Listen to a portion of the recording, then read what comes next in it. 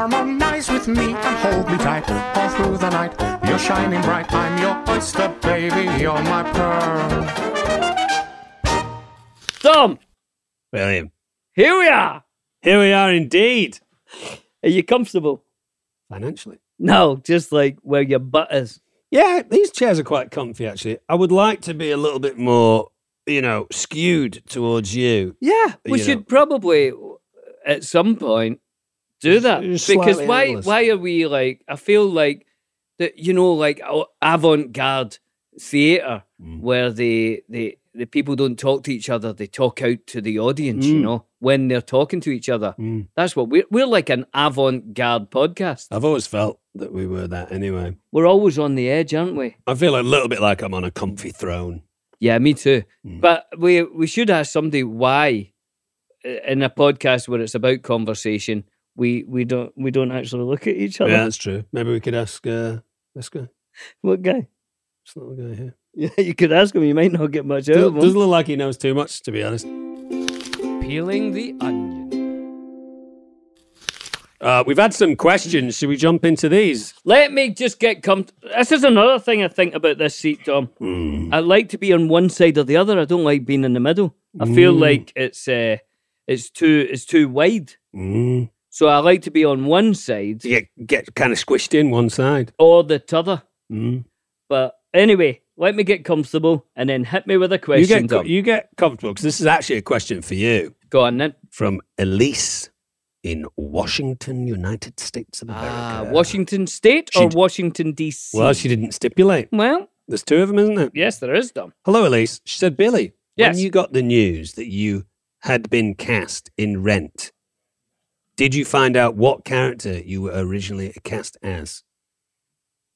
Who were you going for? I did. It was Johnny. No, I forget his name now. He's the filmmaker. There's a rock star. Never seen it. There's a filmmaker, and it's a filmmaker. How do you document real life when real life's getting more like a fiction each day? That's what he says. So his life is getting more like a film, and he's trying to capture what real life feels like. You didn't get it, did you? No, I didn't get it. You were told that you got it. I was told I got it. You didn't get it. I didn't get it. And I really wanted it. But it's the guy, the filmmaker, and I forget his name. That's terrible. Roger's the rock star. Angel is the lovely part. And then it's not Keith. It's like Keith. People out there are screaming at you what it is. That's all right. What does he say his name in the song? Maybe. Yeah, he does. Does he? I, Steve, wish that life was less like a film. Something like that. So, yeah, that was that guy anyway. Tom, do you want one? Do you want a question? Yeah, go on. Right. Hold on to your hat, Tom. Don't read the questions, otherwise you'll know what it is. Well, I don't know the answer. Just the question. Do you know the answer? Do you know the answer? Right, hold this. Hold on. Hold this. It's not that type of podcast. Hey, Craig Deacon from Germany, from Landstuhl. Oh, Landstuhl. Landstuhl in Germany. Lovely pronunciation there, Bill. Do you know where that is? No. Right, we'll carry on then. Hey, fellas, he says. I'm reaching out from Landstuhl, Germany. I was watching Fellowship of the Ring. I was wondering if you could tell me more details on when the orcs and cave troll was attacking in the mines of Moria, for example. Y'all attacked the cave troll after Frodo got stabbed by the troll and you jumped on him. What was used for that scene? What did you jump on? Because there wasn't a troll there, he's saying. No, there wasn't. Dom, if there is something you would like me to send you from Germany, let me know. I know you've spent some time there and were even born there. I put that bit in. Oh, yeah, good, thanks. Thanks, guys. And then he says, as a throwaway at the end, I love you, Billy, and the same goes to you. But he doesn't really mean that. He meant that more for you because you've got the kind of German heritage, as it were. Cheers. But I love Germany, you know that. It's one of my favourite countries. Do you know that word? That's a good one to remember in Germany. I'm sure you've heard it before. Cheers. Cheers. It's a little bit like ciao. Yeah, in all other the parts best. of Europe. Cheers. See you later. Cheers. It's das mein Stuhl. Yeah. Cheers. Yeah. It's lovely. Good. All right. Sehr gut. Well, the question. Yeah. We attacked a cave troll. What was used for the scene when we jumped on him? Well, do you know what I say? No, It's not I want, really. I want to hear you because I've got a feeling that your memory of this It's not right. is going to be foggy. My recollection of it is that it's not actually us. It's a computer-generated version of us jumping onto a computer-generated troll. Or is that not correct? That's not 100% correct. Sorry about Only one of us jumped on a troll, Dom. that. Oh, It was me. really? What Yeah. did you jump on? Uh, Pete Jackson. there was a few different things, but like when we were fighting the troll and hiding behind the thing and all, if you remember, sometimes it was just a tennis ball on a stick. I remember that. So just so that we were all looking at the right thing. For his eyes, basically. Yeah. Right? But they did have obviously what it was going to look like, and Pete brought us in a computer and said this is what the troll will be like and how he moves, so that you know. And if I'm honest, the scene where I'm on his back, I can't 100% remember what I was on, but I remember I had to jump off it and do a forward roll. Oh, Which that was quite exciting. yeah. But I think it was just there was a few different things. Sometimes I was actually on like a stunt man, and sometimes it was like, you know, just on a sort of thing that they built off the ground in wood.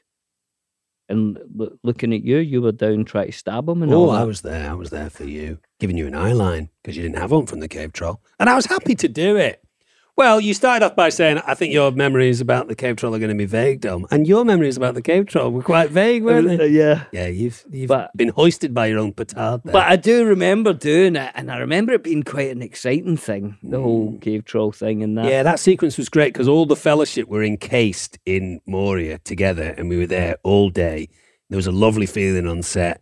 There was a nice little fun, dynamic teasing between the humans and the elves and the dwarves, and the hobbits were in their own little thing, right? Yeah. Ian McKellen was in a good mood, and he was winding up Vigo and Yeah. Orlando, and we were all having fun. It was a great feeling. I think we were all just a bit giddy and excited by just how incredible that set was, because Moria was one of the best, wasn't it? It was brilliant. Incredible. And I- Skulls everywhere. I'm not going to get super into the Rings of Power right now, the TV show. The TV show, yeah. Because we might speak a little bit about that show today with our fantastic guest. True.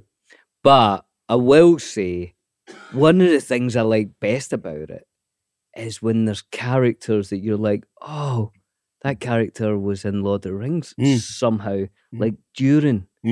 Like Moria. that was his tomb we were in.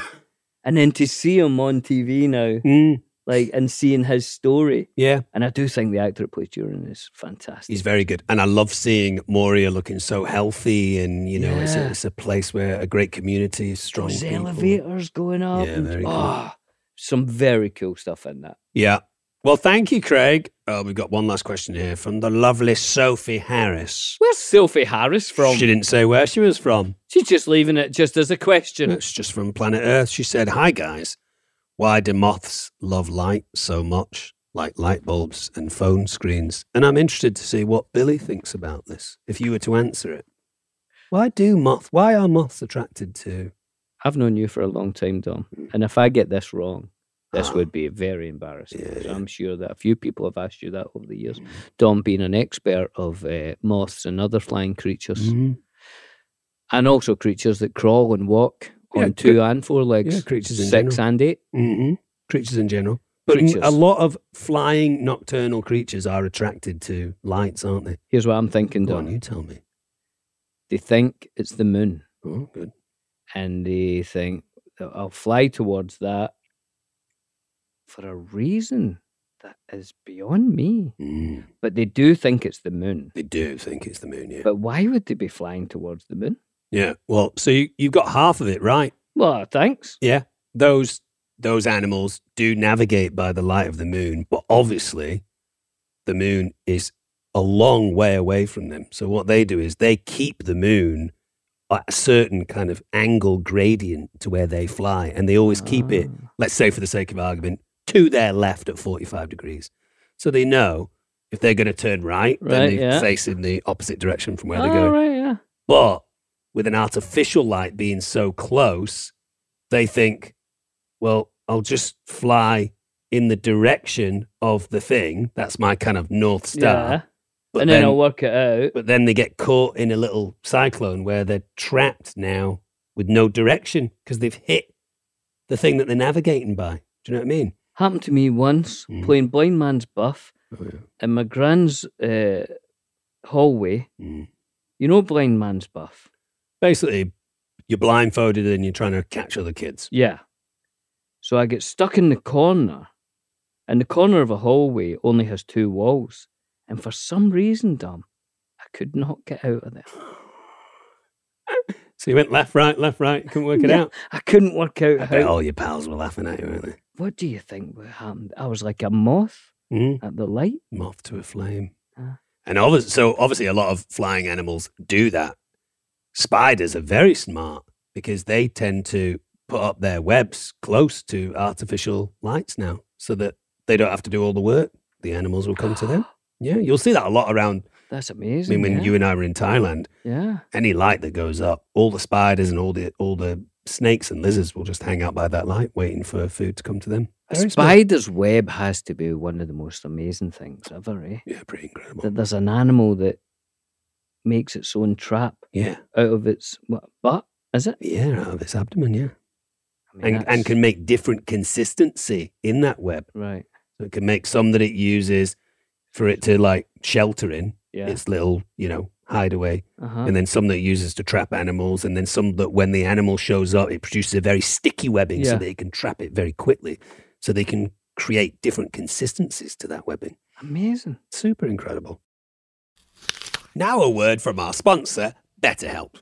It can be tough to train your brain to stay in a problem-solving mode when faced with a challenging life. But when you learn how to find your own solutions, there's no better feeling. A therapist can help you become a better problem solver, making it easy to accomplish your goals, no matter how big or how small. That's right, Tom. Sometimes you just need to speak to someone about your problems. Otherwise, you keep them inside and you can spiral into that problem rather than thinking about, well, how am I going to fix this? Yeah. And it's great to talk to friends and family, but sometimes there's nothing better than speaking to a professional, and that's what BetterHelp does very, very well. Absolutely. If you're thinking of giving therapy a try, BetterHelp is a great option. It's convenient, accessible, affordable, and entirely online. You can get matched with a therapist after filling out a brief survey and switch therapists anytime you like. When you want to be a better problem solver, therapy can get you there. Visit betterhelp.com/onion today and get 10% off your first month. That's betterhelp.com/onion.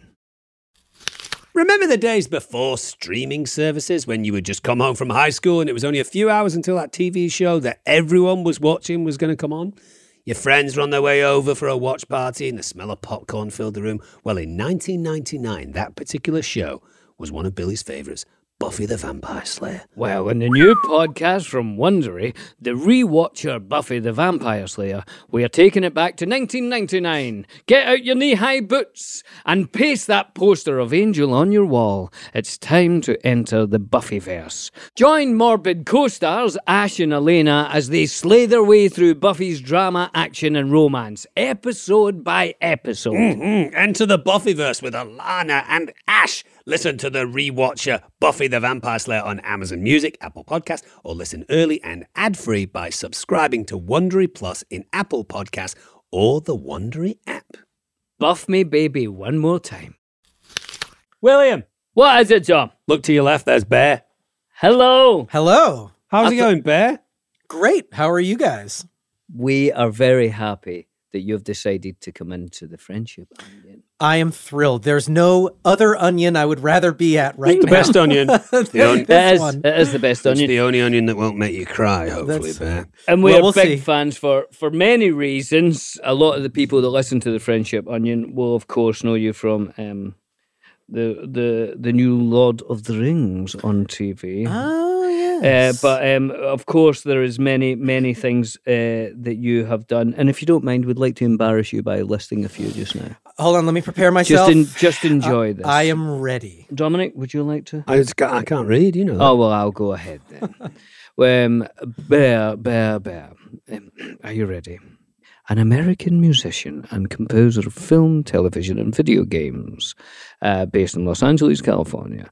Included in his works, get ready for this, people, Battlestar Galactica. Classic. What an absolute beauty we're starting So with. say we all. An absolute classic. Agents of S.H.I.E.L.D. Oh, yes. Oh, Outlander. Oh, I've heard of it. Indeed. Very close to my heart. Yes. The Walking Dead. Fantastic. The Rings of Power, of course. And video games, Call of Duty, Vanguard, God of War. I mean, it just goes on and on. Goes on. Godzilla. I mean, you've got Emmys, blah, blah, blah, blah. The Demons, BAFTAs. I mean, we won't go through it, but geez. You have embarrassed me enough. Yes, thank you. That is absolutely plenty. But going back to Battlestar Galactica, I think that's where I first got introduced to your work. That's because- where everyone that saw it got introduced to my work. That was my first job.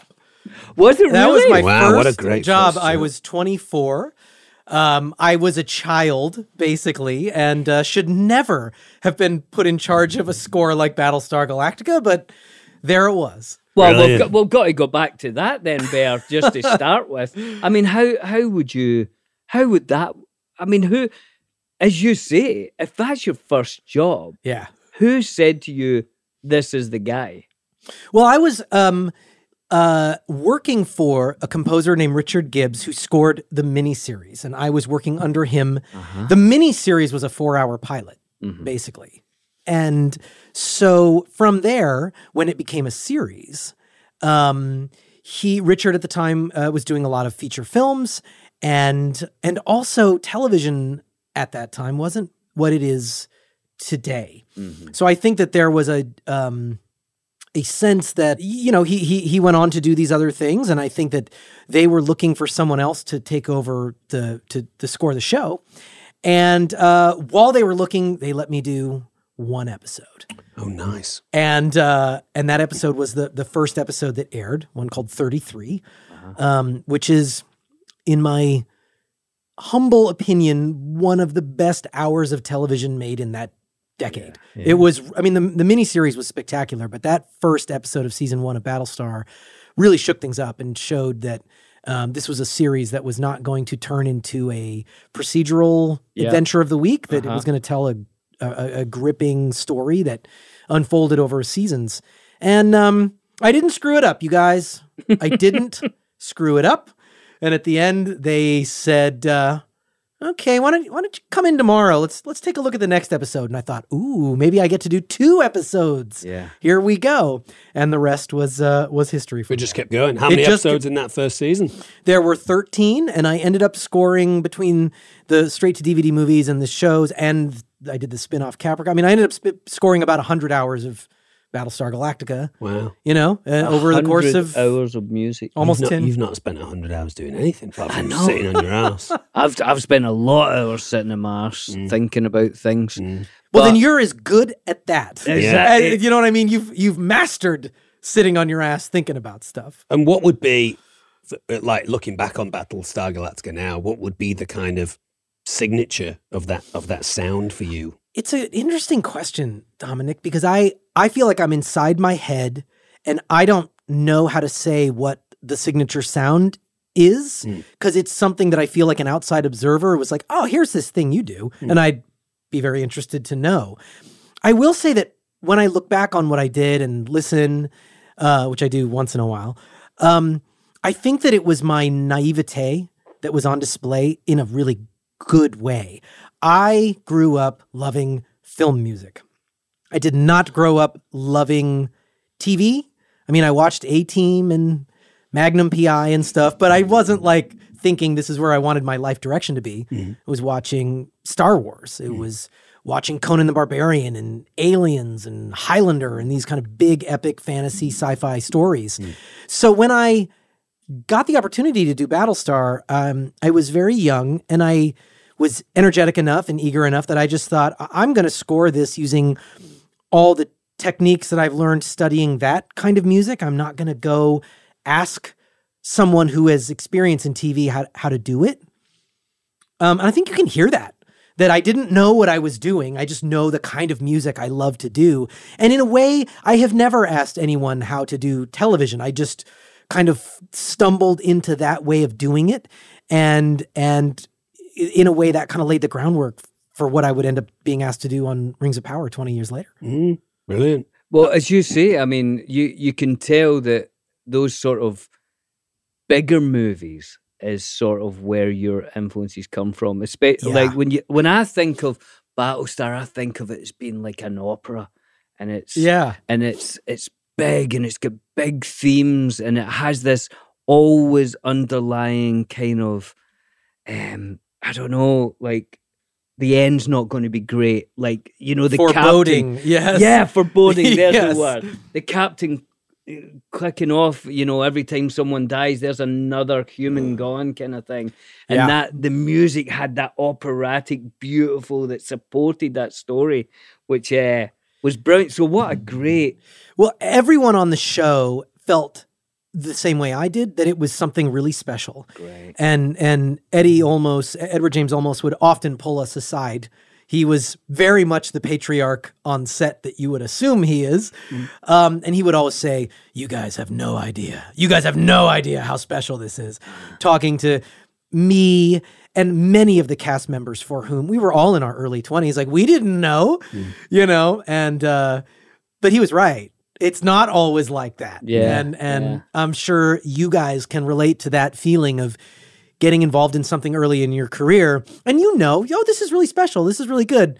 But then there's somebody else in your life that's like, you're going to go through the rest of your life and probably never work on something like this again. It's so rare.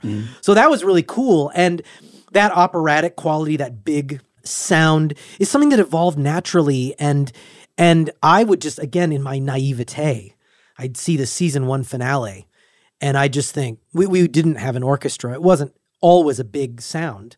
And I went to the studio. I very naively called my friend at the studio. I didn't even call the showrunners. And I was like, hey man, like, have you seen the season finale? I'm crying. Like, we got to get strings on this. We got to have an orchestra. And he's like, I know, we have to do it. And it's like, we found the money and just did it. You know what I mean? That's like, great. I was contractually obligated to not use orchestra, but I didn't know or care. I just saw that ending. I don't want to spoil it. The first season ending. Oh my God. And everybody on the show just knew, yeah, we gotta have an orchestra on this. And that naivete did sort of set in motion my way of approaching TV in that cinematic way, which is like, let's just look at it and if no matter what it needs, no matter how ambitious it is, let's just go for that. You know, like that's what it should be. Yeah. And I think that is very much the way TV's done now. Lost also was done that way. There were some other shows around that time. But shortly before that, TV was expected to be a small, low budget experience that does not replicate the cinematic experience. And it's almost switched now, hasn't it, TV? It really has.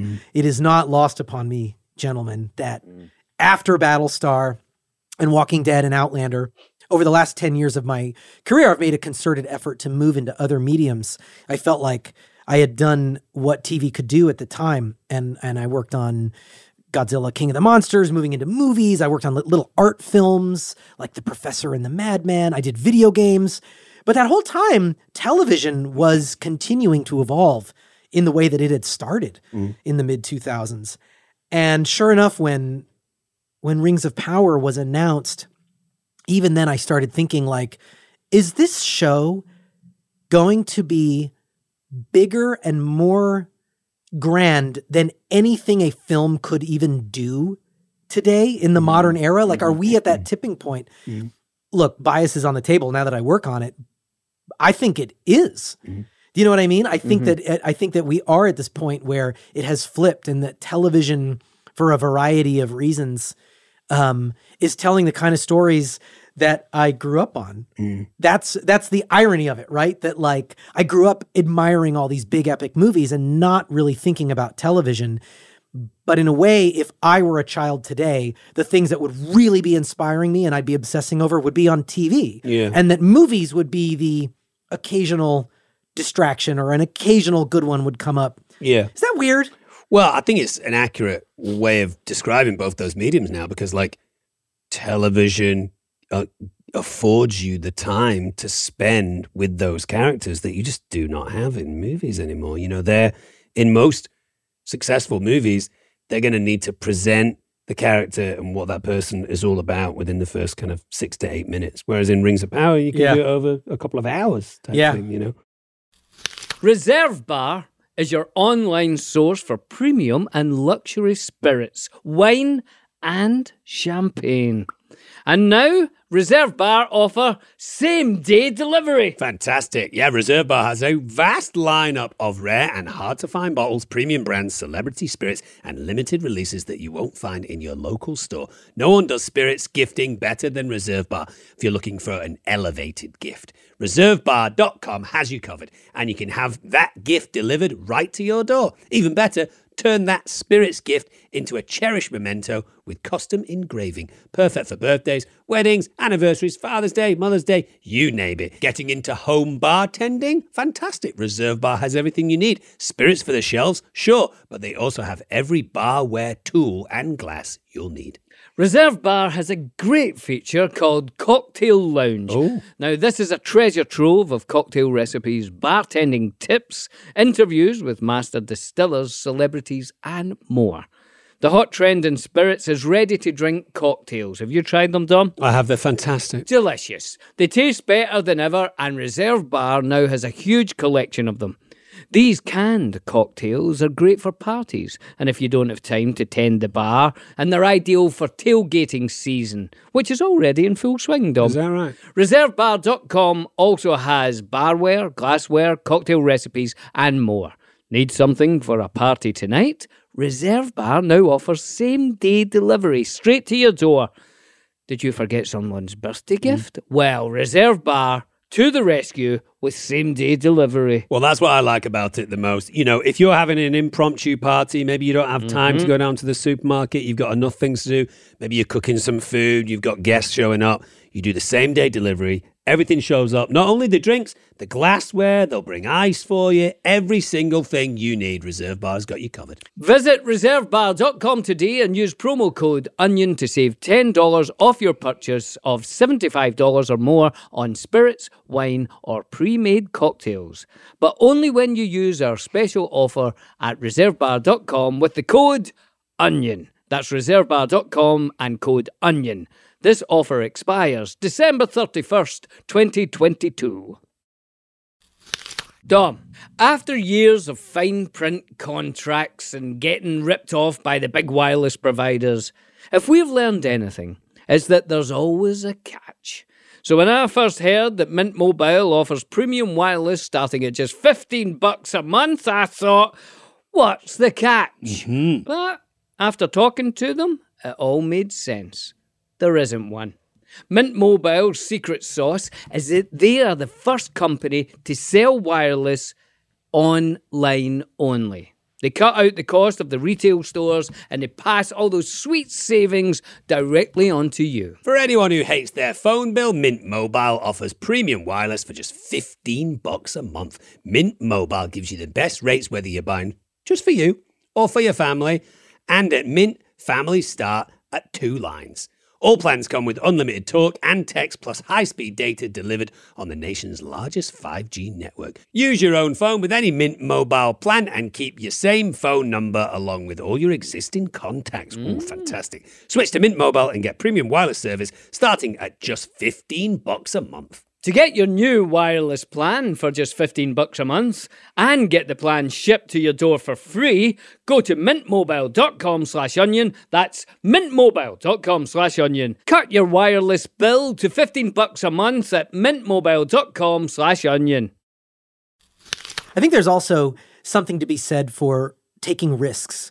And when I think about all the things that I love, I mean, I guess I was going to say I love those films when I was a kid that took the risks. And the copycats might be fun, but they're never as fun. And I definitely think that risks in television have been greater over the last 15 years. Okay, Creative yeah, risks. Yeah. You know, and that as a viewer is almost where you're more likely to see something that really surprises you. Not exclusively, obviously. No, you can name 5 or 6 movies that have come out in the last few years that really took risks and were rewarded, but those are the exceptions that prove the rule. You know, whereas I think it used to be film.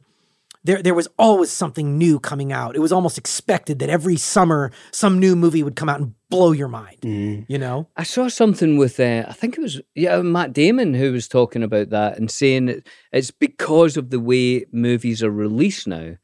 Because it used to be you'd have your theatrical release, and then the DVD release was basically the same as the theatrical. Yeah. So if you made if it was a movie and it cost 100 million and you got 50 million at the theater, you knew you would get 50 million and DVD, and then it's paid itself off, and then you can start making money. And then you'd have a third one with syndication television broadcasts. Yeah. There'd And be then like you this- can maybe make some profit there if it went well there and there. Yeah. But that whole DVD thing has disappeared now. Absolutely. So now no one will take the risk because you got a risky movie that costs 100 million, and the 50 million you make, that's it. you kind of have a weekend. It's crazy. It's a high stakes environment. And but look, I mean, that's happening in TV. I don't want to describe TV as this Shangri-La where everyone takes risks and the money doesn't matter,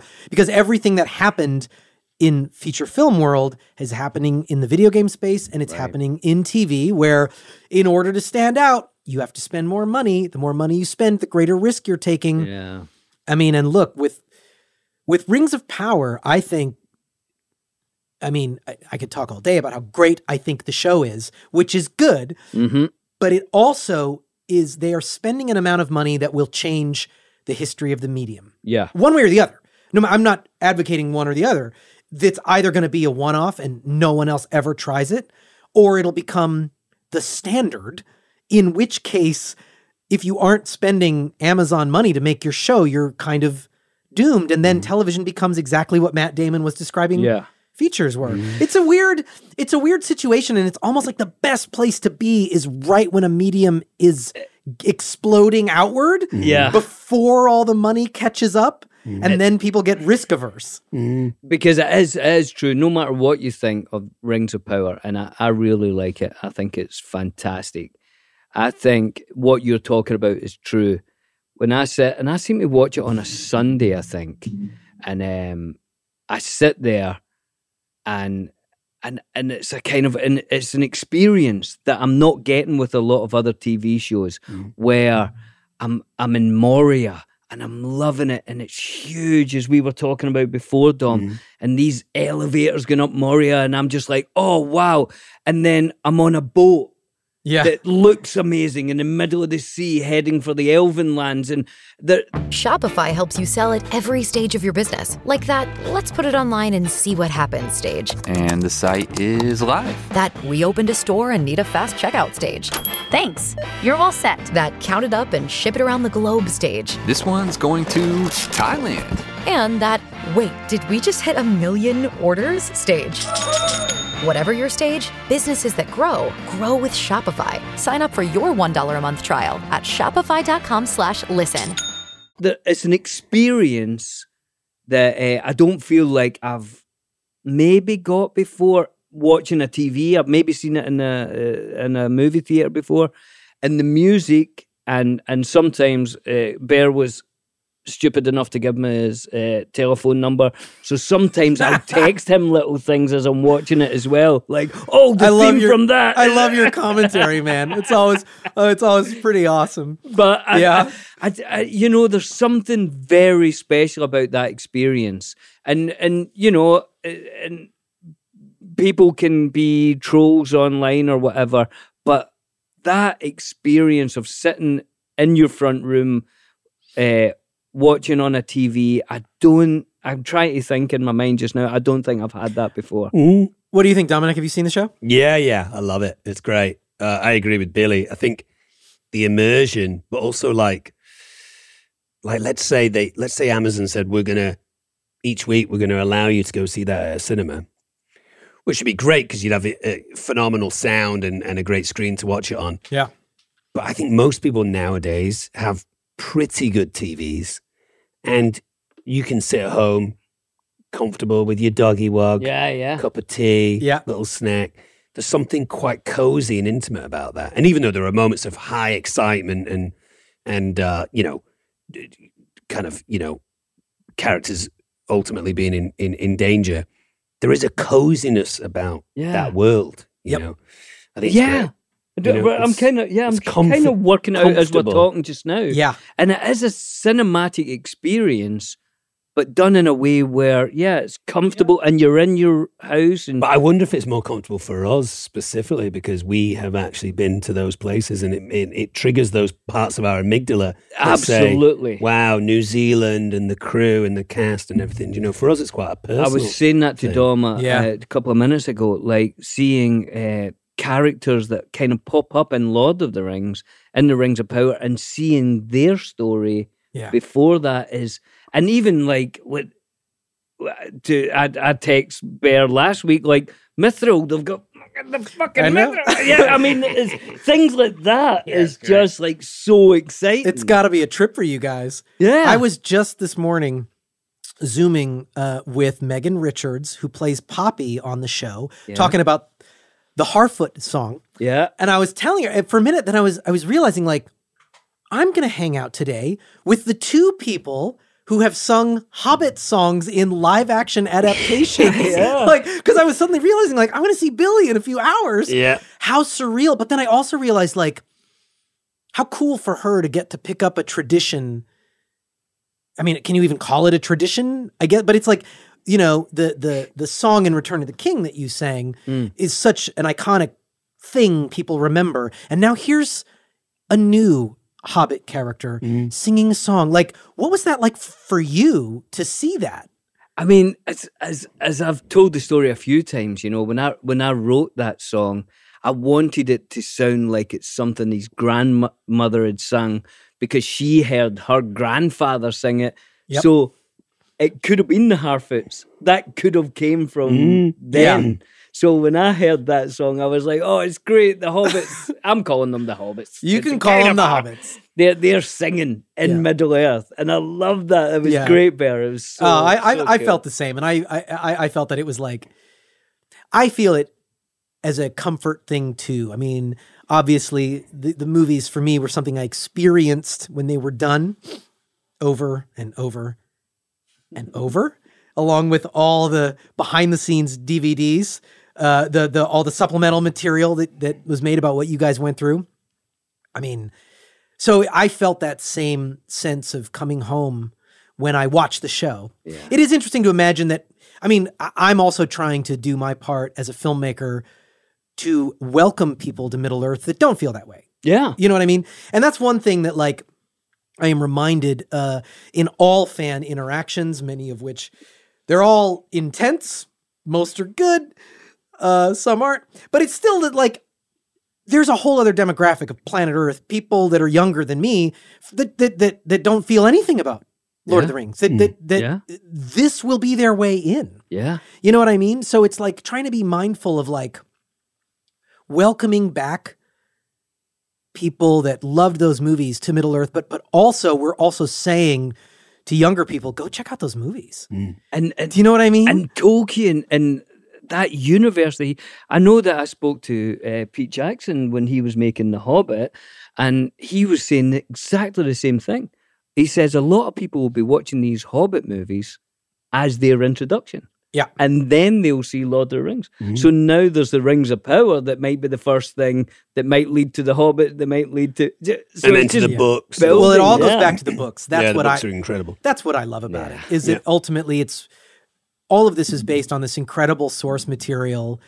You know, I read The Hobbit when I was a kid, but it was the movies that drove me to the books. It was the movies that made me reevaluate and think, I must have missed something, because I'm a very visual person. Like, film was my passion, and the various animated Lord of the Rings things, they were cool, but man, for me, it was like Star Wars and Conan the Barbarian and Jurassic Park. Like, Yeah. I am not of the generation that like Ralph Bakshi's Lord of the Rings could compete with that. So I just kind of wrote it off. Do you know what I mean? And then when the movies came out, I thought, I got to go back. I obviously, missed something. So did you stumble into that first Fellowship of the Ring movie thinking at that point it was kind of a successful film and your friends and family had seen it, or what made you go No, for the first time? I was preaching that this movie was going to be the greatest movie of all time before it came out. And I'll tell you why. Peter Jackson. Right. I had adored his films through the 90s. I rented Dead Alive, which Brain Dead, Yeah. that poster, the VHS box. I was like, what is Yeah, the this? scary poster. Holy shit, that movie was amazing. Can I say holy shit? Yeah, you can say Shit. whatever you want. Holy shit, that movie is amazing. And at that same time, I loved cult filmmakers. I loved Sam Raimi. I loved that kind of storytelling. And I was like, this guy, Peter Jackson, is a genius. And then I saw Heavenly Creatures. Yeah. And then I saw The Frighteners, which is hands down the most underrated studio feature film of all time. Yeah. And that movie blew my mind. So then when I heard that guy is doing a big fantasy movie, that alone, I was like, oh, this is going to be amazing. Do you know what I mean? And it was, and I felt so validated, but not surprised at all. Because I just thought, he and Sam Raimi were just these two guys that I was telling everybody, you got to keep an eye on these filmmakers, man. And boy, 2001 and 2002, I felt I was probably annoying all my friends between that and when Spider-Man came out. I was like, see, bro, I told you got to listen to me. Yeah. Also in Rings of Power, to go back to that for a second, Howard Shore wrote the original title theme, right? Yeah. So did you spend some time with Howard as collaborators together? I did and I didn't. I got to know him and speak with him a few times. We did not get to collaborate. Right. Because of the timing of the schedule. I started and then he did his main title 6 months later. Like I knew it was coming, but it wasn't something that I was going to hear before I was basically done laying out all the themes and well into episode 6.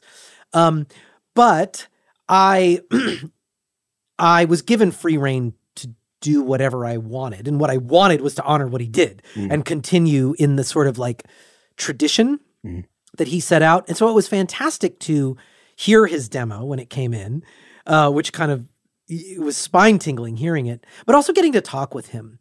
And I spoke with him several times and he was supportive and generous with his time. And ultimately it was wonderful to sort of exchange words with him about writing, about our creative process, our creative lives. That alone was amazing. But then to get to talk with him about Lord of the Rings specifically was double amazing. But then to get to talk with him about our creative process on Lord of the Rings, because I am scoring the new Lord of the Rings, is like mind-blowing, amazing. So that was really cool. You know what I mean? I felt a lot of support from him and a sort of unspoken passing of the torch, like I'm doing my thing and we're entering the second age through this lens that connects to the movies, but after that it's like, you got this. You know what I mean? How did it feel? Like you're then sitting there in front of a piano or something and going, okay, now, I know. this is going to be like, all right, man, I'm going to confess that like I talked about my naivete when I did Battlestar Galactica. Yeah. I retain it to this day. Right. My ability to just be naively excited about whatever I'm doing gets me through the day. That's because can you imagine, like, if I woke up and went, okay, today I'm going to have to write a piece of music that will be as famous as Howard Shore's Shire theme and will be scrutinized by 100 million fans. I would curl up under the covers in the trolliest period of history for humanity. Oh my God. I mean, to even sit at the computer in front of the piano, I wouldn't even get to the piano.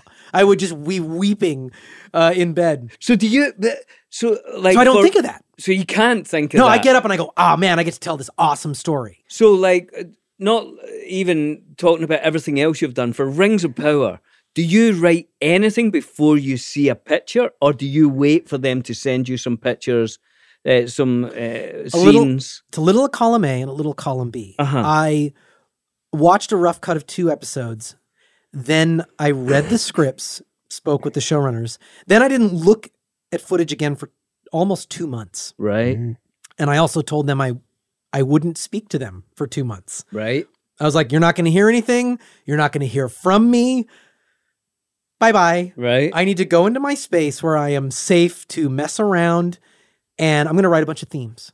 Because it's you need themes. I need themes to write anything. Mm-hmm. But in particular, I think to write something for Lord of the Rings, you need themes. Yeah. And you need So many different worlds Yeah. and communities. And you need to have themes that connect to those different societies. And then within those societies, you have conflicting themes that each have to be different, but enough that you understand, oh, these are 2 dwarf characters that are in conflict with one another. Yeah. These are 2 elf characters. These are 2 human characters. And I, created this whole kind of rule set and mapped out intervals and colors and rhythms because I just so desperately wanted to make themes that stood on their own and could be identified quickly. And then I looked at the footage again and started splashing some music onto some scenes. Right. And then I sent those scenes to the showrunners. They never heard the themes in isolation. They heard the themes in isolation when the record came out. Okay. Otherwise, because I put some tracks on the record. Otherwise, I just let them watch the scenes because I didn't want to ruin their ability to have the same experience you guys had. If the Khazad-dûm theme works, I should just be able to show you that scene and you get it. Yeah. And it's great. You've done such a wonderful job, Bert. It really is. It's wonderful. Such an imposing world to jump into. But yeah, it's fantastic. And it's so funny because, I'm sure we've all seen it. If you watch those incredible projects that are defined by the scores and they take the score out, you're like, what happened there? Like Star Wars without the score is amazing. There's something so strange about, obviously, Jaws without the score. And the Pete Jackson Lord of the Rings film that we did without the score, I'm sure would be just like Rings of Power. There's so much that you can put into the thing that project. I agree. And the thing that I learned when I transitioned from being just a fan of all these things to wanting to do all these things, because I wanted to do this when I was 5 years old. And I started writing music every day when I was 13 years old. So really, I'm 43. I've been doing this for 30 years. But one of the things I learned is that the sum total of everybody's work, director, acting, writing, editing, sound design, music, creates this thing that we, as consumers, as fans, it's very easy to worship these things. And it's fun and you want to. But they're all made by just people that step up to the plate and bring to the project what they had to bring that day. That's all it is. Yeah. You know what I mean?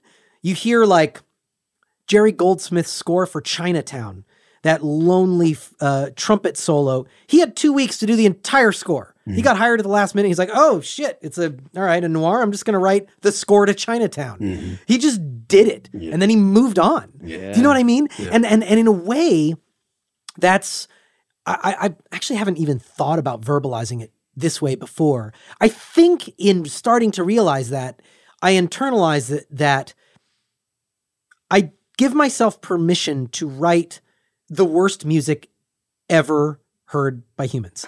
I just got to write some music today. I'm going to get out of bed and write some music.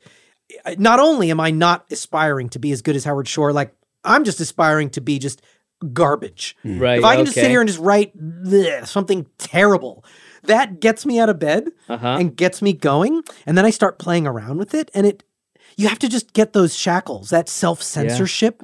I imagine, correct me if I'm wrong, that as actors, there must be a similar thing where you must be unafraid to make a complete ass of yourself in order to find, right? Yeah, absolutely. There's definitely times with directors where the director will say, we got it, and we might say, can I just try something? It's probably not going to be great, but can I just try something? And very often it won't be great. Sometimes you'll catch something. But yeah, you have to be in a place of being able to make a mess. I think it's interesting because I think we all like to be cool and people think we're cool. But the life of an artist is so vulnerable. Like we really have to be boldly unafraid to just look like a complete idiot. Yeah. And that kind of safe place that you can sit in is so comfortable that you can do that sometimes. And there's nothing better as an actor, I think, than when you get a character that someone explained it once to me and I thought it was brilliant. He said, well, you burst the bubble. Yeah. And then you're through that sort of little cage you put yourself in, the little bubble. And then you kind of, you're just living as that character in that place. And that is the greatest. And you can see it when I was just watching the first Austin Powers movie. Yeah. And you can tell Mick Myers did that on that, where he just like got a character that you could say anything to him and he could riff. Yeah. He was there. He was in that world. And it's just the best. And it must be like that with music as well. It's very similar. And I've been doing this long enough now, and I'm confident enough that I'm upfront when people hire me, where I say, I'm going to try to scare you with my first ideas. Yeah. Do not fire me, but my job here is to come at you with something that is uncomfortable, pushes your buttons. Yeah. It's just splashing canvas. Yeah. We'll try a bunch of different things, but if I come out of the gate right away with something that's safe and conservative and what is to be expected of the genre, then we're dooming ourselves to something that's ordinary. Yeah. And you can always tell when someone goes like, oh yeah, do that. Or sometimes they're like, I don't know, you know? And the Rings of Power team they were all great. That's great. They were all fantastic. And even as I described some of my ideas, the Numenor theme in particular is outside of the palette of Howard Shore. I perhaps foolishly expressed my enthusiasm for bringing in Middle Eastern instruments so that it felt Egyptian and Babylonian and Mesopotamian, maybe some ancient Greece. And then I realized too late that it's like, uh-oh, I am scaring people. and one of the showrunners said, I don't know. And I said, I understand this is scary, and I want you to trust me that if I write this and you don't like it, it's not going in your show. Fear not. But you got to let me do it. And he was like, okay. Yeah. You got to be able to do those big swings, you know? Yeah. And I think what makes TV and film even harder, I think, for musicians is they put these temps on, don't they? Temp music. Yep. And then the director, the showrunner, whatever, gets used to hearing the temp music. And temp music, just for anybody that doesn't know what it is like scores or songs from other sources that are placed temporarily into the edit just to see if the edit works and to be able to screen it for people. Yeah. But it can create a groove in your mind. I've seen it a lot with directors. Where they're just like, just do something like the temp. And it's like, it's Braveheart or something. Yeah. It is a reality of how film and television are made. And sometimes, aspiring composers will come up to me and that'll be a question. What do you do when a director is like, that's all they want is this, please, they're like imploring me, what are your secrets? And I always say the same thing. Well, you give them the temp and hope that your next job is better. I learned a trick from my mentor, who was one of the great legends of film music, Elmer Bernstein. Oh. He scored The Ten Commandments, The Great Escape, The Magnificent Seven, To Kill a Mockingbird, Ghostbusters, Animal House, Age of Innocence, Cape Fear with Martin Scorsese. He had a long career. Wow. And he taught me when I was young, there's only one question you ever need to ask a filmmaker. And I use this almost every day to this day. As he says, never let them talk about music. Don't ever talk to them about music in any situation. He says, all you need to ask them is, what do you want the audience to feel? That question bypasses all of the things that are in the way of the core truth. Any director, whether they are brilliant or completely amateur, has an answer for that question. Yeah. At any frame of their footage. Yeah. That's what the director's language is, right? That's literally it. They are the avatar and the advocate for the audience. At any time, they can say that. And when you bypass all the other linguistic road bumps about music and just say, what do you want the audience to feel? Yeah. The truth comes out. And then you can go, I got you. Yeah, you can speak the same language at that point, right? I'm a translator. Ultimately, my job is to talk film with a filmmaker and then go like turn it into music and send it back and say, did I translate this correctly? You know? So what for you are the kind of standout scores in movie history? What are the ones that you always come back to that are the masterpieces? I mean, I mentioned one already. I think Elmer Bernstein's To Kill a Mockingbird is so timeless. It was written at a time when film music in the 50s, film music before the 50s was Western classical music. I love King Kong and all these other, all these like Max Steiner scores and yet it all sounded like bombastic classical Western music. And even to a degree, like, should King Kong sound like bombastic Western orchestral music? I don't know. That was the norm. In the 50s, that started to change. There are so many great film scores, but I mean, I guess, are you asking which ones are my personal faves? Yeah, personal is always the best because there's ones across the board that everyone will agree of. Like obviously, Jaws is a standout one for most people. Yeah. But as someone who actually works in the business, what are the ones that continue to move you? You know, the ones that Conan the Barbarian by Basil Polidorus is just a masterclass in epic writing and doesn't ever get enough praise, for how amazing it is. I mean, there's so many, like Jerry Goldsmith's Star Trek: The Motion Picture is another one that gets sort of lost in the main title that became Star Trek: The Next Generation. It just sort of feels like, oh, that's Star Trek. At the time, that was this weird Robert Wise movie that got greenlit because of Star Wars, but it's nothing like Star Wars. And some of the themes in it are so just crushingly gorgeous. They have no right to be that gorgeous. Says, I mean, Ennio Morricone, my God, Cinema Paradiso. Oh, and The Mission. Yeah. I mean, his work in the 80s, that was Ennio kind of like, he had done like 200 spaghetti westerns. And I mean, he was still at his peak, just like writing loop-de-loops around everybody else. The Untouchables is another one. But you know what I mean? That like when you say Ennio Morricone, people think, wah, wah, wah. And to be fair, that's amazing. If he only wrote that, he's in the Film Score Hall of Fame forever. But the Mission is one of the real. The Mission, my God, and it's like the movie's not even that great. Yeah, it's good, but that score, my God, the way he took the South American children's choir and the oboe that the Jeremy Irons character played. Right, it was like the oboe soars over this melody with the South American like indigenous percussion. It's just like a masterclass in how to do that.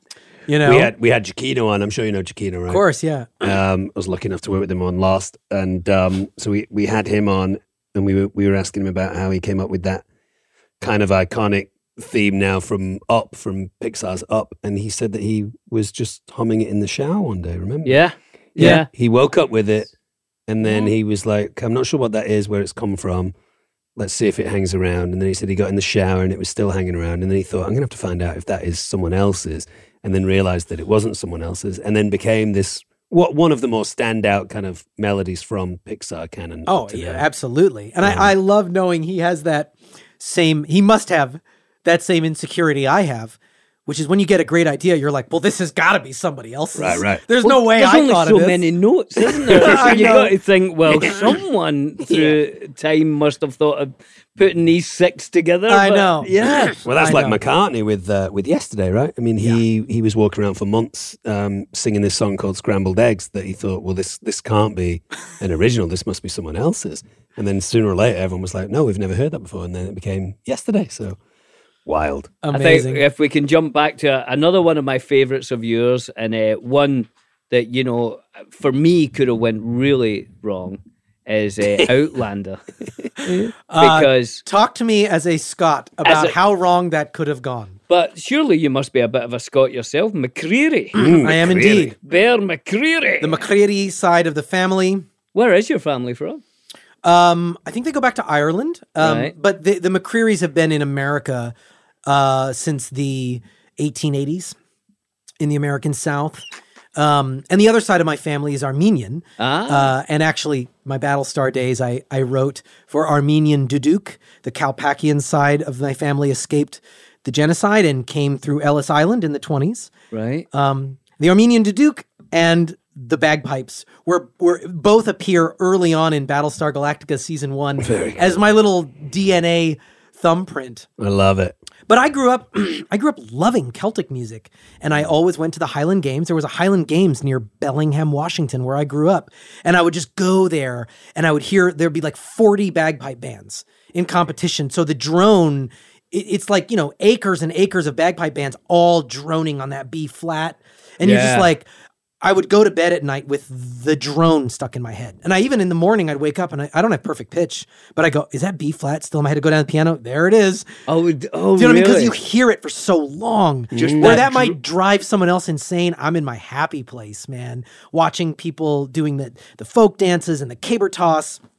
So that part of my DNA has always been something that has sparked my musical interest. And that, I think, was a reason that Ron Moore hired me on Outlander. Right. But I was nervous about how the show would be perceived by Scottish people. I mean, it's written by a woman from Arizona. Do you know what I mean? Like, I completely understand any skepticism about Americans telling this story. What did you think of it? Well, for me, before you were on it, needless to say, what was your first impression? Well, I kind of always worry when people take Scottish sort of culture, and especially when it's sort of historical and, this is just going to go down that sort of shortbread tin sort of, you know, fancy little kilts. Do you remember, did you see the old Disney movie, Rob Roy, the Highland Rogue? Exactly. Do you know what I mean? And then Darby O'Gill in The Little People, Sean Connery's first movie. That's right. These like old depictions of like, I remember I dug up the Rob Roy movie after I saw the Liam Neeson one, which I thought was fucking awesome, if I may say that. Yeah. But it was like Rob Roy's like, unhand her, ye knave. Like it's so, you realize like, And I, you know, the Grieger, the artist I work with sometimes on Scotland, on things in Outlander, he sings the main title. You know, I've learned a lot from him just about, I think he bristles at that. In a way that as an American, I started to intuit like, that's kind of a shitty depiction. But I think, correct me if I'm wrong, I mean, is that something that you always felt was unfair? Yeah, there is a sort of, it's when it becomes too simplified, doesn't it, and too sort of cleaned up. Like the music, a lot. Even back when I was growing up, there was a show called Thingamajig, and they'd play these kind of Scottish and everybody sang a and it was just it used to grate because you know we'd have parties at home where people would sing real Gaelic and real Celtic songs, and it was magic. It was real, and it was about real things and Robert Burns, and it was brilliant. And I was so glad when I heard your music from the show that you got that, you know. That's 100% Scotland by the balls. 100% what I was going for. You know what I mean, though? When it was real people singing about real things and real relationships. But I do want to thank you for getting the music right. Oh, man, that means the world. That means the world. And I love McCreary. That's right. I was wondering if people in Scotland would be like, Ben McCreary. You know? Great he name. must be one of us. It's such a great name. Yeah, well, while we continue to talk about music, should we eat the world? Oh, we should. We always eat the world. Delicious. Because we do like to eat. We're hobbits after all. Billy and Dom eat the world. Did you bring this in, Bear, or did you suggest You guys this? are going to surprise me. Okay, so we're going to be eating a lovely treat from Israel. Oh, and is this then afternoon tea? Or is this dinner? This would be afternoon tea. This is afternoon tea time. Yes. Here comes Eddie. Here comes Eddie, and all eyes are on him. I'll read a little blurb here while Eddie's. So tell me what. this out. Thank you. What we're going to be trying here. Thank you very much. Bear. Oh, thanks, Eddie. It's called the Bamba Peanut Butter Snack. Bamba is a snack made of peanut butter flavored puffed maize, manufactured in Israel. Bamba is one of the leading snack foods produced and sold in Israel. Thanks, Eddie. Oh, It's been marketed since 1964 with no decline in sales, it says. This might have come Fantastic. directly from Bamba. Bamba makes up for 25% of the Israel snack market. Similar products from other domestic manufacturers include the Butterfly, the Shush. It's also named the Bamba snack because it sounds like baby talk. What sounds like baby talk? Bamba. Bamba. It's made from peanut butter flavored puff maize, contains no preservatives or food coloring, and is enriched with several vitamins, but it does contain high amounts of fat. What was the and first thing? salt. Peanut butter flavored Puffed maize. puffed maize. I guess. The energy content is 160 calories per 28 grams, which is a lot because these weigh light as air. Bamba is certified kosher by Fantastic. the Badatz, Jerusalem. The Washington Post described it as cheese doodles without the cheese. William, should we give it a go? So this is very popular in Israel. If there's anyone out there in Israel listening or watching to us, hello. sometimes go. the listeners will send us these ideas. So Really? this is from a listener. Fantastic. Let's have a go. I've had these type of things before. I don't know if it was strictly Bamba, but lovely. That's fascinating because the texture makes me think I'm eating a cheese puff. Yeah, exactly. I've never tasted. Or a what's it, as we would call Or a it what's it. in the UK. But it's peanut buttery. It's Yeah. overwhelmingly peanut buttery. Extremely. I don't normally like peanut butter unless it's actually peanut butter. I don't like things. You don't that are like peanut butter flavored things? No. Let's explore this. Do you not like a Reese's peanut butter cup? No, Oh, I do. I just like peanut butter. How Wow. about Reese's Pieces? Nope. Yeah. I like them too. Do you know Amazing. most people in England think that, because Reese's Pieces are obviously put down for ET to walk into the house. Most people in Britain think that they're M&Ms because we don't have Reese's Pieces, or we didn't. Really? We didn't in the 80s. We might now. Fascinating. These are lovely. If you don't mind me Yeah. saying, does anyone mind me saying that? I don't mind you saying. One day when I travel to Israel, I will be on the lookout For the Now, Bamba. The Bamba snack. I'm going to continue here, guys. In the advertising for the Bamba, it says Bamba's advertising features the Baby Bamba character heavily. Baby Bamba is a cartoon character depicted wearing a blue diaper or nappy. He has one tooth and is bald, except for one ginger curl at the front of his head. In honor of International Women's Day 2020, a female Baby Bamba was introduced. The female Baby Bamba wears a pink t-shirt and has pigtails. In March 2021, the baseball team, the New York Nets, announced its partnership with this particular crisp. Wow, you go, New York Mets. I tell you what, Tom, it won't be long till I'm looking like the baby bimba and you'll need to look after me. I'd love that.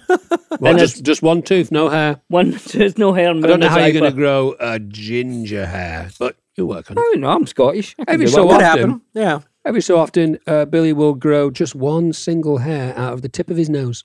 Just like that. Wow. It gets quite long as well. Wow. And Dom Do you will braid always it? tell me, no, Dom tells me to pluck it. It's amazing. So I It's pluck it. amazing. It will get long. Yeah. For anyone who's just listening, Bear McCreary has wonderful long hair. That's true. Have you always had that? I started to grow it out about 20 years ago, and I've kept it at shoulder length until about 2015 when I just decided to never cut it again. Wow. Which is funny because nice. so many people grew their hair out in the pandemic, but I had already done it. And then when I was at the Rings of Power premiere, only then, I feel so dumb confessing this, only then did I realize everyone wears wigs in the show. Mm-hmm. And everyone, they have these incredible hair pieces, even, actors, I'm staring at their face 8 hours a day for a year. And then I'm looking around suddenly looking like, I look like I'm cosplaying as, you know what I mean? As like a dwarf. I know, That's exactly. enough. Like it's like, who's this fanboy over here that, hey, Aragorn, These are fantastic. Yeah, I'm digging these. Now, guys, you might be thinking out there, the shape, the consistency, the Yeah. lightness. How is this thing manufactured? Well, Billy, could you tell me, shall I Dom? tell you? Yeah. corn grits are popped under high pressure, turning them into long white lines of puffed, unflavoured Bamba. The lines are then cut into nuggets and then moved to a drying chamber where they are air-baked This is so appetizing. for just Oh, wow. 20 seconds, 20 seconds is plenty, Dom. which gives them that lovely crispy texture. Is it though? Yeah, it's plenty Are for you a sure? puff. Yeah. The peanut butter, imported from Argentina, is added at the end. A worker stands on a step above a rotating drum and pours a pitcher of liquid peanut butter into each container. What's his name? Him or her? It's called Juan. Right, carry on. As the drums turn, the nuggets are coated. The hot Bamba is then moved along a conveyor belt to cool before packaging. not after packaging, because it could damage the packet. Of This roasting hot course, will, of course. or stick to the sides. Brilliant. There's a little bit of information about Done. the manufacturer. Yeah. Let's score them. Flavour out of 10. We score out of 10 here. You can add a decimal point if you'd like. It could be 6.4, it could be 8.9, but the flavour has to be out of 10. And while you're thinking about that, Bear, how many hours have you written of music for The Rings of Power? I wrote 9 hours of music for 8 hours of footage. Wow. Where's the other hour? It's the themes. All right, there we go. Yeah. 9 hours of music. And I did that in 9 months. Wow. Yeah. That's An hour. That's an hour a month. That's an hour a month. an hour a What, how much is that a day, Dom? No. Look at the math. Look at his math mind trying to work that out. How can you work that out? Well, let's say 30 days in a month. Yeah, let's It's say about 30. it's about 60 minutes. about 2 minutes 60 a day. minutes in 2 an hour. minutes a day. 2 minutes. That's Half doable. a song. Is it though? I don't know. I'm not a musician. Have you ever? It is doable in that it was done. It was done. It There's takes the longer proof. than you would think, wouldn't it? Yeah. When And when I did that song for The Hobbit, you know, the last goodbye, I went down to New Zealand. I was supposed to be there for like a week. I was there for about 2 months.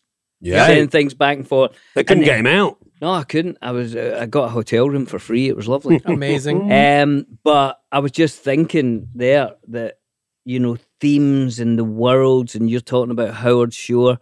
I remember when I first sent that song to Howard Shore, I was shitting it. You know, that he would just say, "This is awful." That is rubbish. And he wrote back and said he loved it. He says, but there's no minor seventh chords in Lord of the Rings.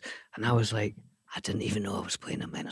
There was a capo on the guitar. Billy, I had no idea. You put a minor. Hold on. I can't believe Before I you, agreed to Billy. this interview, I didn't realize you put a minor I'm sorry, seven chord. Bear. I'm sorry. Why was no one telling me this? Bear, This is outrageous. If you want to leave, something if like you we wanna have to leave- cut right now. No, you can just Oh leave. my God. That's fine. Billy, minor that's seven. awful. What the fuck is wrong with you? Yes. No, I don't know, Bear. And I bet it Tom, wasn't just one. I bet it was over and over again. I didn't even know there was one in it. You're a disgrace, man. Disgraceful. Utterly Oh, disgusting. God, let's change the subject. He's left us a stink in the air now.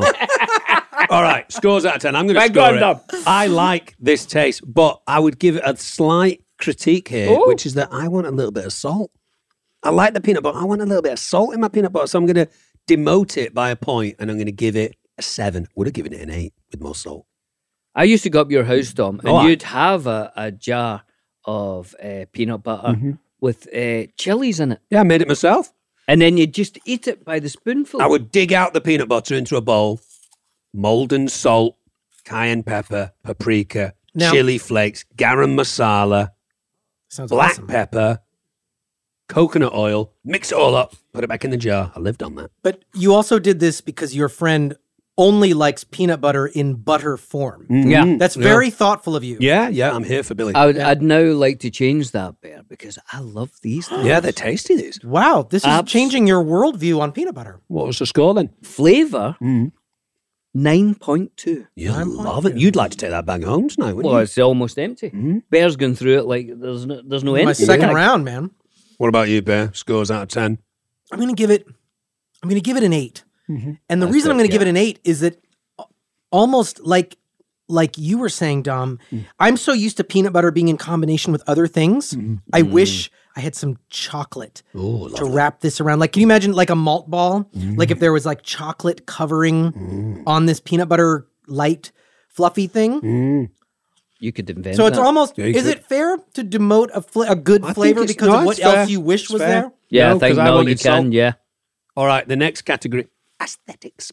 How does it look? How does it look? What do you think of the To me, it look looks a of it? little bit like a grub, like a beetle larva, like a, Yeah, a fat maggot. somebody would eat in one of those like Survivor shows, right? Or would like you- packing styrofoam? Packing styrofoam for sure. this is all quite negative, the end of a cigarette. right? What if someone loves all those things? We aren't saying We they're don't- negative. I right? mean, Okay, I'm putting negative Yeah, connotations. you're putting vibes out. I man. feel It's- bad about that now. It's not the most attractive chip I've ever seen, but I like give the us it. slightly strangeness of it. I'm going to give it a 5. I was going to say 5. Okay. I was going to say 6. Oh, Ever the optimist. Yeah. now Billy, your favourite category? The final category is usefulness. How useful is this food? How useful is this? Exactly, Bear. Yeah, it's a brain Let me teaser. say, for instance, you had friends coming over. They weren't invited. They just came through your house and you said, "Oh, are you guys hungry?" And they went, "Yeah, we are hungry." And you went to your cupboard and wait till you hear what's in it. Yeah, what have you got this week? There's 2 pounds of flour. There's 2 packets of these. There's a couple of eggs in the fridge. Some cream. 2 pints of milk. And some hundreds and thousands toppings. It's a lot of dairy produce you have. But that's all you've got in the house? Is this useful? Could you do something? Could you make? Could you do? Or The eggs, I'm wondering if there's a way to is there a powder these into some sort of an omelette? garnish scrambled omelet with an So omelet. with some scrambled Something? eggs, you sprinkle this on it? I don't know. Are they useful? I don't know. I can't think. I mean, it's going to crumble into a powder, but then what do you do with that powder? Could you crumble that onto popcorn or something? Not a That's bad an interesting idea. That's a nice idea. Maybe. I didn't see you had popcorn. Oh yeah, sorry, I do it at my house. All right, fair enough. That's the only thing that I can, because it's a savoury thing. It's not going to really go sweet, is it? Nah, well, Could you put it on a cake, maybe? On a chocolate maybe cake? on a cake. On You got ice that cream. salty- Could you crumble it on the ice cream? It's a tough one. I Could mean, you is it- actually use it as packing peanuts? Could you Oh, actually? yeah, Yeah, true. if Yeah. you were You sending have a someone Fabergé egg or something really valuable, Yeah. and put it in a box. You With realize you don't these- have any. You've got to ship it out right away. I'll let you hear what happened with that, Brian. I'm the FedEx man. See, it just crumbled before your very eyes. So, as shipping peanuts, you're saying it's quite useless. It's not it very fails good for in that. this category. Your it gets egg, a zero your egg would in. be cracked. Yeah. Okay. But I've now made the powder, so you can see what it's like. Yeah. Versatile, you got it all over your You know what clothes else now. I'm thinking? Mm. Hearing that on a close mic, Yeah, maybe some. It's Was good- that it's good for some Foley ASMR? Some stuff. ASMR. You know, like people like that, don't they? Oh, sounds like you're eating a raw carrot. That's Bear McCreary eating. McCreary eating. is really. what is this called again? A bamba. Bear McCreary eats a bamber. Just enjoy this, ladies and gentlemen. Nice that. There's a market for that. Yeah, it's nice that. Do that for 10 hours. People love that. Although our listeners don't, we had a vote and they hate it when we eat too close to the mic, so I do it. I would do say it more. 55% of them hated it. That's a slim majority. 45 are okay with it. I'm going to say in terms of... That's what I meant to, yeah. In terms of versatility, Yeah, how useful it is, I'm going to give it a 2.5. 2.5. That's not very good. I'm feeling very optimistic today, Bear. You know, it's nice having you in the studio. You've got and it all talking over about you. music. No, I don't give a shit. I love it. In fact, I want to play the baby in the ads. And Yeah, you we'll could, get in you touch could with them. write the music for it, please. I'll write a new jingle. Yeah. What's And, it called? Bamba. Bamba. And You it's could, got be no the GMOs. you could be the baby Bamba. I'm the baby Bamba. We'll write Billy that Boy, later, the baby right? bamba. Billy Boyd, the baby Bamba. That's a lot Right of there. alliteration there. That's fantastic. I'm going to give it 6. I think I could find you're something. all Yeah, over I the could find place. something to do with it. You're the good cop in this scenario, I Yeah. see. Bear, what do you think while I'm rubbing my breasts? Don't vote on that. Vote on the snap. Yeah. No comment on that. Right. Although maybe as like a massage tool, like you could crumple it up You and you know crumple- what I mean, and like a as little an texture. exfoliant, that's what it is. There you go. Yeah, I'm changing mine to 7.5. there you go. What do you think, Bear? I think it could work. Massage yeah. it into the muscles. Give it a score out of 10 then. For me, Usefulness. well, I wanted to ship my Fabergé egg and I can't, so it's can't. a 0. So it's an absolute zero. That's not good. It's damning. Yeah, it's damning. It can only do one thing. Although I guess in your hypothetical with the guests that came over, I would do a little omelet and use it as garnish, I guess. But it's still a 0. 2, I mean, A peanut butter omelette? Has a that ever happened before? 1.5, I don't know. But you did also say these are people that I wasn't expecting or didn't even want Yeah. to come over. So if I don't want them to come over, I barged probably in. want them to leave. Yeah. And wait a minute, So then it's it's a 10. Perfect. Because then you bring it out, I would cover the omelet with Yeah. this. Would you like a peanut butter omelette? Yeah. We'll see you And, next week. This peanut- one's an absolute treat. A peanut butter dust omelet. Yeah. I tell you what, Bear, we could talk all day with you. It's great. Well, should we finish with a song? No, can I finish? Can I ask one question Well, all first? right, I'll allow it. Because there's something that we always like to do because, in case a listener, maybe a young listener, is maybe thinking about becoming a composer or doing film music or TV music, how did you get from a 13-year-old in your room writing music every day to being the guy that did Battlestar Galactica? What happened in there that made that possible? Yeah, good question. Yeah. Thanks, Dom. Yeah. That is a good question. I love what I do. Yep. And I started doing it all day, every day. And when I was about 13, realized that I just wanted to do it all the time. And I would be okay if I lived under a bridge, if it meant I got to write music. And when I got to college, I just found people that were doing student films, anybody that had anything that needed music. I was thrilled to do it. Great. And I built up a group of people that felt the same way. We had no money, I would scrounge together enough money to get pizza for the orchestra session. So I would, conduct my score, and also I would write for whoever was available. I called every musician I knew. And so if I was doing a student film, I'd go, okay, we got 3 clarinets, a snare drum, and a cello. So that's what you're going to get. You know what I mean? Great. And I just kept doing that. And there was a point early on Battlestar in the first season that I realized that nothing had changed, but I was finally getting paid a little bit, just a little bit.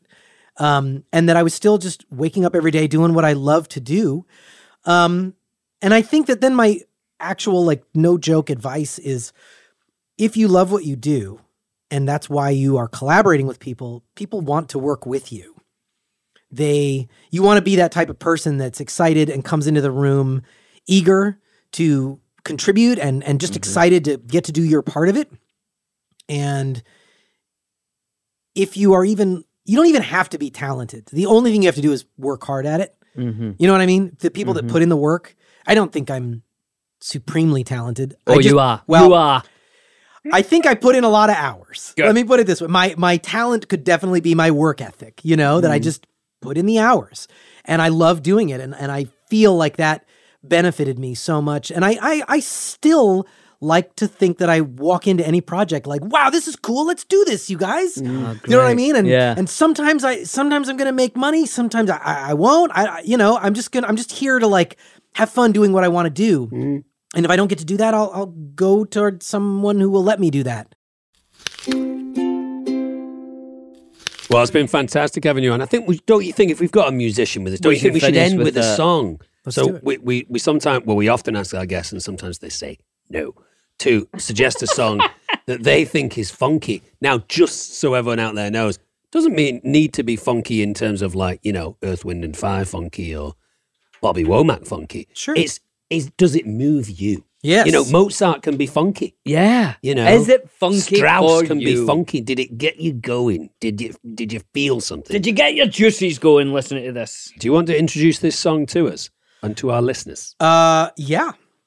So Billy texted me about this, and I thought, this definition of funky means that when you hear it, you have to stop what you're doing, and the music just grabs hold of your body, and you go to another place, and it takes you there. Love it. That's what good music does for me, and there's so many pieces of music, and it's actually one we've already alluded to in our conversation. The piece that I thought of was from Jerry Goldsmith's score to Star Trek: The Motion Picture, Elia's theme, which is so beautiful. It has no reason to be so beautiful.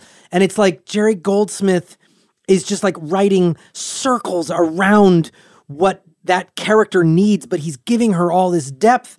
And it's not even a theme that would sort of go on into, I'm sorry, am I getting too into Star Trek here? No, come on. You can never get too into Star Trek. You sure? Don't mess with me, bro. Don't, honestly. Okay. Look at the Star Trek poster up there. There you are. Yeah. Yeah. So to me, this is one of those deep sort of Space Nine. Yeah, indeed. Yeah. Space Nine. It's not something that became part of the popular lexicon of Star Trek, the way the main title did from that movie. That became this theme for TNG. It's like this, it's almost like buried at the bottom of Star Trek lore in between the original series and The Wrath of Khan, when the only thing else was this weird movie that is good or not, I don't know, but that score is good. And even buried in that score is that theme that is just crushingly gorgeous. And when it comes on, if it comes on my Spotify, or I'm walking on earbuds or whatever I'm doing, I stop. I have to stop what I'm doing and like just experience it. Very cool. Well, Eddie, have you got that? Have you got Ilya's theme? Yes, sir. By Jerry Well, Goldsmith. Let's hear it. Let's have a listen.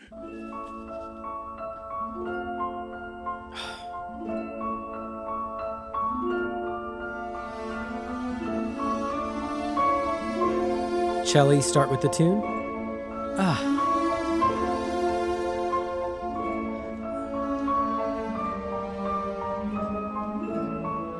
Little quote of the theme, but back to the good stuff.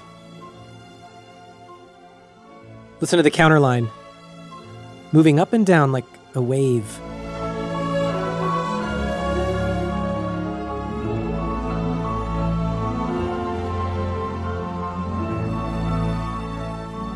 So did that end up becoming the theme tune to The Next Generation? No. No. No, It it's, only exists in the movie. So how does it but it does There's a link to The Next character named Generation? Ilya who is in that movie. Why am I? You tell us, Billy. You well, yeah. you're the Star Trek there was guy. There's another theme in it, which was the main theme that then became. You actually heard the horns. Da da da da da da da da da. That becomes The Next Generation. Yes. Right. That's from this movie. Right. It was one of several themes that Goldsmith wrote. But it's that other one, Ilya's theme, that's so gorgeous that I mean, it's like my body tenses up because I can't even handle how beautiful it is. Isn't music weird like that? It's incredible, isn't it? Because there's basically 4 notes there. Yeah. And it's just, as you say, the counter melodies there. Yeah, and just the way that it's the upper strings are floating up and down, da da da da da da da da da da da, and then the celli that are normally down low are taking the melody. It's so beautiful, and then Very it just pretty. builds and builds, and it's just like jaw-droppingly beautiful. Yeah. And she's a sympathetic character in that movie. Yes, but this is where we can talk Trek. I think the movie itself is controversial. Some people love it. Some people hate it. I love it as a historical oddity. That you just have to remember that there was no Wrath of Khan and TNG. It was just the show that had arguably failed. And it's done. A cartoon that had failed.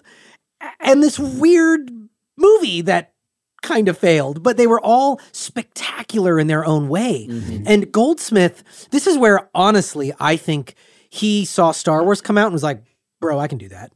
Because it's like, you're obviously looking at me going, this character must be one of the most immortal characters in film, like in Dr. Zhivago. No.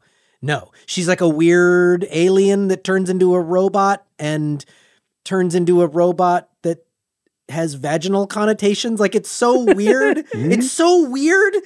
Sorry, it's a weird. There's like alien anuses and all kinds of weird shit in this movie. It's true though. No, I feel like I'm going to watch this film. I mean, Spock has to go through the orifice that is like, it's very sexual and super weird. God. But what I'm saying is Goldsmith went, Star Wars had just come out and he was like, I can do that. I'll do that. Exactly. So he wrote a soaring epic theme and then this love theme that, like, man, only he could have written. Or is it a love theme? I don't know. It's just this thing that floats above the movie. Yeah. That's why, for me, it is a piece of music outside of the context of the film. But that's the absurdity of it, right? That it's like Jerry Goldsmith wrote something that the movie didn't need.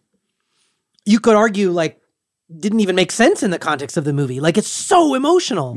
But he was a workaholic and I believe a genius. And he's the kind of guy that could... He didn't save it for something else. He's like, I'm going to put that melody there. Yeah. And then the next thing that comes along, the next movie he did was like Alien, probably. I'm going to do that. I'll do another one. I'll do another one. And Elmer Bernstein was his generation. He was like that too. He would sit at the piano and when I was organizing scores in his studio, and he would just kind of sit down and like mess around when he had 5 minutes.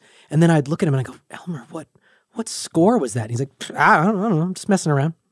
It's not. It's nothing. And you realize these guys that condition themselves and train themselves, to just output what we would say is genius work, which goes back to what I was saying earlier about as a consumer, you worship it. It becomes a deity. Like, oh my God, that's so genius. Is it genius or is it just at that point in his life what Jerry Goldsmith could do on Tuesday? Yeah. That's what it actually was. Yeah. Even though for me, it's like, that's genius. If I write a piece of music half as good as Ilya's theme before I die, I'll go, man, I made it. Do you know what I mean? Yeah. So there you go. That's funky. It is definitely funky. We like to rate these funky things based on a funk level, don't we? Like a funk meter. Yeah, funk meter. Funkometer. So what funkometer. would the meter? How would we? Well, the lower level of funk is Brahms, who is not generally seen as being classically funky. Okay. And then what all- would the top level be? All the way Tom? up to the top, which is Prince at his most purple. Yep. Okay. So if you could think of an artist that sits somewhere in that category, I'm going to go first. I'm going to say David Bowie as Aladdin Sane. Well, that's It's quite pretty funky. Yeah. It's pretty funky. What if I said Leonard Nimoy singing Bilbo's theme? Oh, that's funky. Is as that well. quite funky? Yeah, it's funky. Do you want to mark it in any way? Yeah. I mean, like in terms of funk level, I mean, I think it's somewhere sitting around. Boy, the Bilbo Baggins song is good. It's a good one. It's made you think about that, isn't it? You're going to watch that when you get No, out it's here. funny because I'm also thinking like now my brain is going down that path. Where there's a whip, there's a way. What was that? Which, by song the about? way, legit is funky. I like- know. Where there's a whip, there's a way. And they had dancers in there, and Yeah, that's like you could have that. That could be a level of funk. if yeah, want. you could join me with that. I think I'm happy look, to have. If I can get to the end of Rings of Power and find a place to quote both the Bilbo Baggins song and Where There's a Whip and There's a Way, but in like a big orchestral setting, just gorgeous and French horns and strings, and just have people go, that melody. Yeah, was that? Yeah, what was Did he? it? I want to do it. I don't know if it'll happen. Well, we'll watch this space, Bear. Yeah. Yeah, let's make it happen. Well, the music you are doing in it is just beautiful, Bear. It really thank is, you. and it's even better now that I've met you, and now you have as well. Yeah, Tom. it's always you can- nice to you put a enjoy it more, face. don't you? Yeah. And to the more I music. speak to you as well and find out where you kind of came from with your music, and then you hear it in the music, it makes it even better. I appreciate you saying that. It's I feel wonderful. like music is so incredibly personal. As much as one thinks that you can write in somebody else's style, like you can't. Like I can only write what I am, and I am what I am today. And if I wrote something today, it might be different than what I write tomorrow. Well, the music you have written and the world you've created and God of War and Battlestar and Outlander and Rings of Power now, I would implore everyone to go and listen to that stuff. Well, And, Indeed. yeah. I appreciate that, gents, and thanks for everything you guys have done to create things that inspired me as I was on my path to do what I do. I mean, I feel like that's the great thing about art is that everybody gives to everybody else. Yeah. Yeah, And it's everybody true. inspires everybody else. Well, it's been great having you on, Bear. Billy, we've run out of time. Yeah, we've run out of time, so tell people where they can send voice But messages. yeah, if you'd like to get in touch with us, you could do that wherever you subscribe and rate and review your podcast. And you can also get in touch with us on our YouTube page, which is the Friendship Onion, Friendship on just on YouTube. And you can send messages on speakpipe.com/Friendship Onion. And you can get merch at thefriendshiponionpodcast.com. I think that's it, right? And then go and listen to Bear McCreary music. Why Yeah. wouldn't you? Watch the shows that he's done Watch the Rings of Power, and we'll see you guys next week. on the Friendship Onion. Yay!